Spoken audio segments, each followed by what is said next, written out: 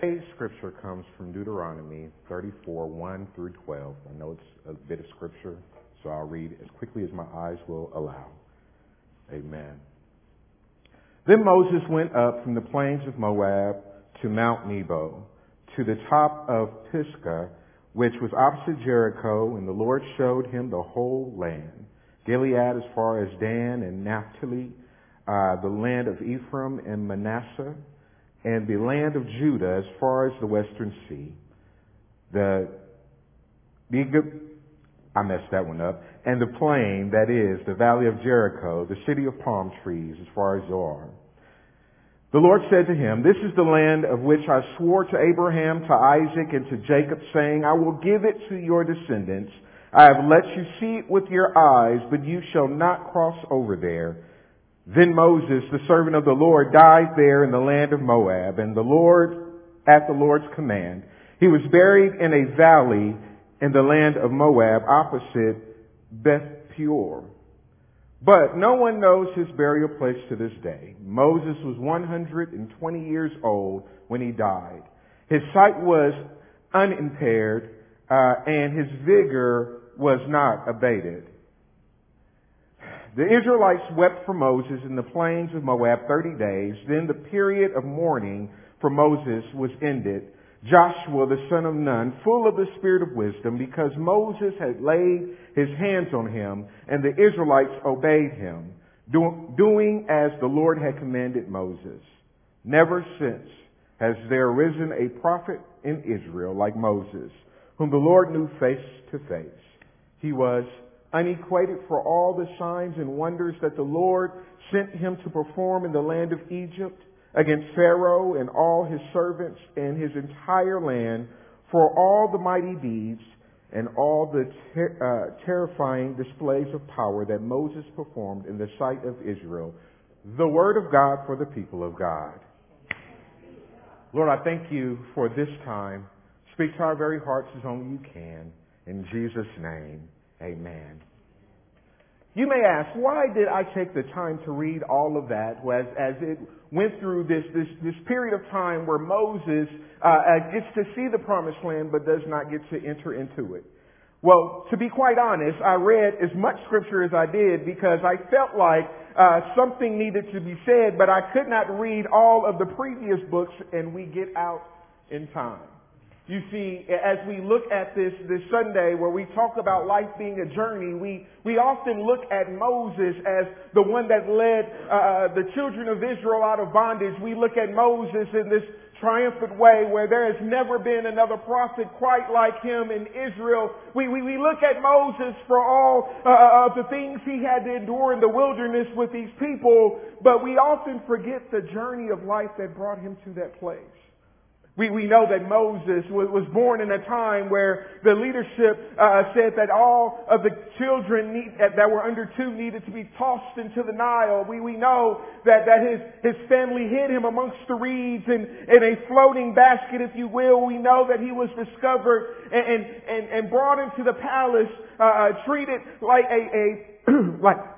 like a prince, and his mother was then hired to take care of him. We know that as he got older, he realized that something wasn't quite the same with him and the people that were around him. We know that one day he walks out and he sees his people, which he doesn't realize are his people, yet being mistreated, and he kills a man, buries him in the sand. And when he finds that people know about it, he runs and becomes a fugitive of the law. We know that he ran and he lived outside of the boundaries of those cities for, I believe it was 40 years. We know that God appeared to him in the burning bush and said, "Go." And he said, "I can't even speak right. What you sending me for?" God says, "Go." He says, "Look, I stutter. You don't have to help me out on this one." We know that that Moses eventually goes. He speaks to Pharaoh. God said, "Let my people go." And after all of these plagues, we know that he leads them into the wilderness. We know about the Red Sea being parted. We know about manna raining from the sky. We know about him taking water from a rock. we know that the second time that God called him to pull water from a rock, he said, speak to the rock. But out of anger with the people, Moses struck it. And though God honored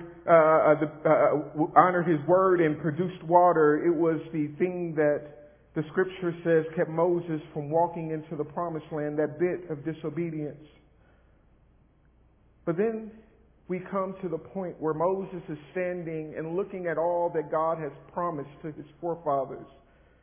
And the people are watching Moses as he stands and he gazes onto the promised land. And though his eyes are sharp and though his strength is not abated, though he is still very much a strong and healthy individual, as according to the scripture, he dies on that mountain and never gets to step foot into the land that is promised. And when he dies, Joshua, one that Moses has laid his hands on, takes up the mantle and he walks the children of Israel into the promised land. I believe that we can learn quite a few things from this journey of life of Moses. I believe that we can learn a few things from all of the details that we sometimes overlook. You see, Moses didn't start in the palace. Moses didn't start a baby with a silver spoon in its mouth. Moses started in a household where people were afraid for his life, and they literally hid him. Moses, by all stretch of imaginations, Moses, by just looking at the facts, should have died before he was ever 2 years old. But God had a plan. And so I think that in looking at that, we have to realize that we cannot disqualify ourselves based on where we start. We cannot disqualify ourselves from what God has placed in front of us because of what people may have said about us at an early age. We cannot walk away from the giftings and the callings that God has placed on our lives because other people didn't feel like we were worthy of it. We must continue to walk after the Spirit of God, believing that what He has said is yes and amen. What He has promised will come to pass. Promised. But we find in this particular portion of Scripture where it says that Moses was looking out over this land that was promised to Abraham, to Isaac, and to Jacob. I believe through this journey of Moses' life we can find that God is a promise keeper. That God continues not only to honor the promises that He gives to us, but to honor promises through generations that He has given to our forefathers, to our relatives, to those people that have sown into us. You see, Abraham, Isaac, and Jacob weren't there to see the promised land. They weren't there to see the tribes of Israel. They weren't there to see how numerous the people were. But the promise of God to Abraham, to Isaac, and to Jacob was still very much true. I find it interesting. One day I bought my first new car, and I brought it to Houston so my mom could see it. And she walks up to the car. It was a Chevy Impala, and she touches the emblem, and she starts to tear up. And I said, I promise, Mama, I can pay for it. It's okay. And the words she said to me still ring in my ear. She said, son, I've prayed for a lot of things. I've prayed to see a lot of things. And I wanted a car with an emblem like this. And though I myself have not been able to drive it, God blessed my son with it. And it reminded me of all of the scriptures where God promised to bless the generations and the generations after that and unto 4 generations, and how God sometimes makes us promises that our eyes won't see, but we have to have enough faith to believe that the promise is still real, that the promise is still true, and that in due time, in due season, the promises will still come to pass. My God is a promise keeper. I think it's also very important that we look at the promises that have been kept throughout the years, because it gives us hope for those things that God has shown us that we have not yet seen. It gives us hope for those things that God has promised us that our eyes may never see. It gives us hope in the fact that if God can keep the promises of Abraham, Isaac, and Jacob to Moses, then God can keep the promises He made to me, to my children, and my grandchildren. There are some things from this life, this journey of life, that I believe that we can grab a hold to. Verse 7 says, Moses wasn't sick. It says that Moses was still strong. It says that Moses' eyes were still keen and sharp. It said that it implied that Moses had not lost his wisdom that he was endowed with, but he still died. And to the outer look of the onlookers, the people that didn't know about what God had said, the people that didn't know he wasn't supposed to strike the rock, the fact that he died just doesn't make sense. And to those people that see it and it doesn't make sense, sometimes that can be discouraging with your walk. Sometimes it can be discouraging on what they believe God is trying to say. But what I'm trying to tell you is some things that you see on this journey called life, and this journey called life just don't make sense. Some things just won't add up according to the math that you know. If you carry the 1 and divide it by 2, it still doesn't equal what you think it should equal. But what I am telling you is that we still must depend on, we still must trust in, we still must have faith in the true and living God. We still must seek after the direction of the Holy Spirit. We still must continue to walk as ordained by God. Because even though it doesn't make sense, we know that God is still able.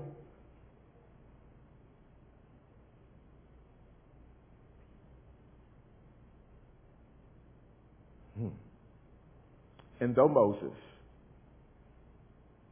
was a murderer, at times he lied, he was a fugitive from the law. He had committed all of these sins. He was, by law, he was imperfect.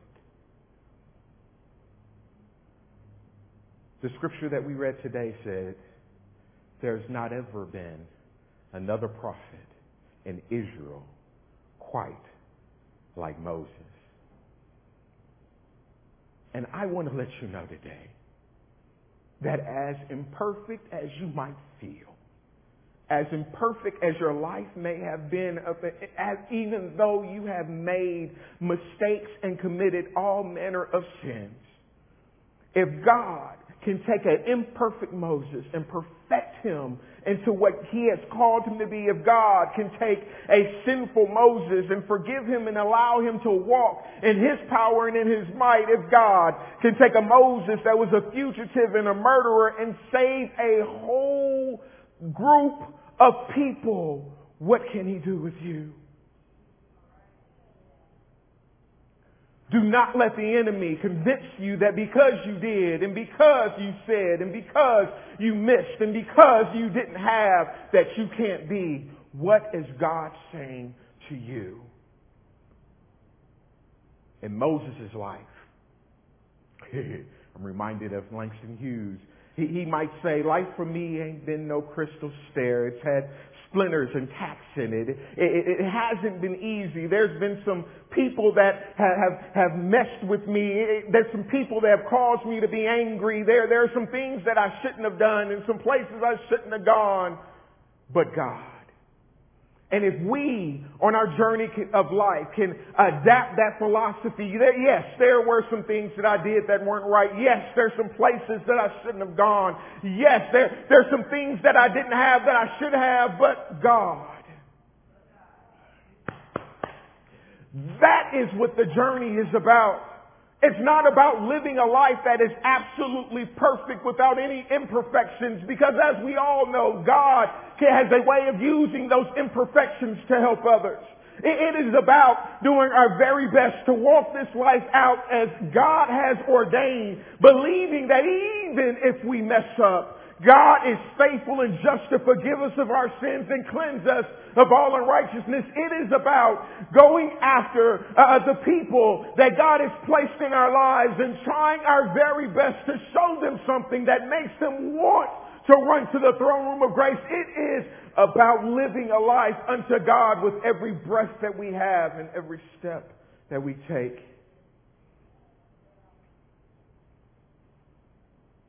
The scripture ends with Moses dying and Joshua taking up the mantle. And this is the part of it all that I really enjoy, that I really like, that I really can see. And it is the fact that sometimes the details of our life are to set up the next generation as they walk into the fullness of theirs. And so if Joshua had not seen Moses, he wouldn't know how to lead. If Joshua had not walked with Moses, he wouldn't know how to call on the Lord. If Joshua had not been with Moses all of those years when God called Moses home, the people would not have the leadership that they need. But Moses' life was a setup for Joshua. So as we live our lives on a day-to-day basis, as we live our lives months and years after months and years, what we have to also realize is somebody is watching us, somebody needs us, and if our lives are lived the way that God has called us to live, we are setting someone else up to walk in the fullness of what God has for them in that day and time that God ordains that we may or may not understand. So live your life to the fullest. Holy and acceptable. I have to add that after to the fullest. Holy and acceptable as unto God. Madam C.J. Walker, one of the first, if not the first black millionaire, started the daughter of freed slaves in poverty. She worked as a house cleaner, as most black women did during that time. And she made her millions selling a cosmetic that she created. She learned from the people in the church how to market it and how to build community versus build for herself. And so when she died, not only was she a millionaire, but she had trained thousands of women of how to not only sell her product, but to sell their products and to be successful, because her thought process was not just for her, it was for the community. So people of God, as we look at the journey of life that we are endeavoring, I want you to remember, don't disqualify yourself because of where you started. I want you to remember that every step that you take should have some purpose and some meaning. I want you to remember that God is a promise-keeping God. I want you to remember that our God does not slumber nor sleep. And I want you to remember that there is no depth, nor height, nor width, nor anything that can separate you from the love of Christ. I want you to remember that He has promised that every step that we take, He will be with us. I want you to remember that this journey you don't walk alone. That this journey already has everything that you need attached to it. I want you to remember that if you seek ye first the kingdom of God and all of its righteousness, all this stuff is already in place. I want you to remember that if my people, which are called by my name, shall humble themselves and pray and seek my face and turn from the wicked ways, that God said He would hear from heaven and He would forgive our sins and cleanse our land. I want you to remember that God said, Jesus said, I will be with you always and to the end of the earth.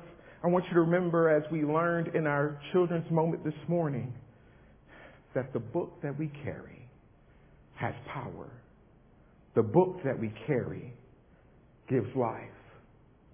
That if every word, we're going to have to switch these hymnals and Bibles up. If every word of this book is indeed true, then it is enough for us to live our journey on. People of God, I'm excited about my journey. I'm excited about your journey. And I'm excited to see all that God will do. In the name of the Father, the Son, and the Holy Spirit. Amen.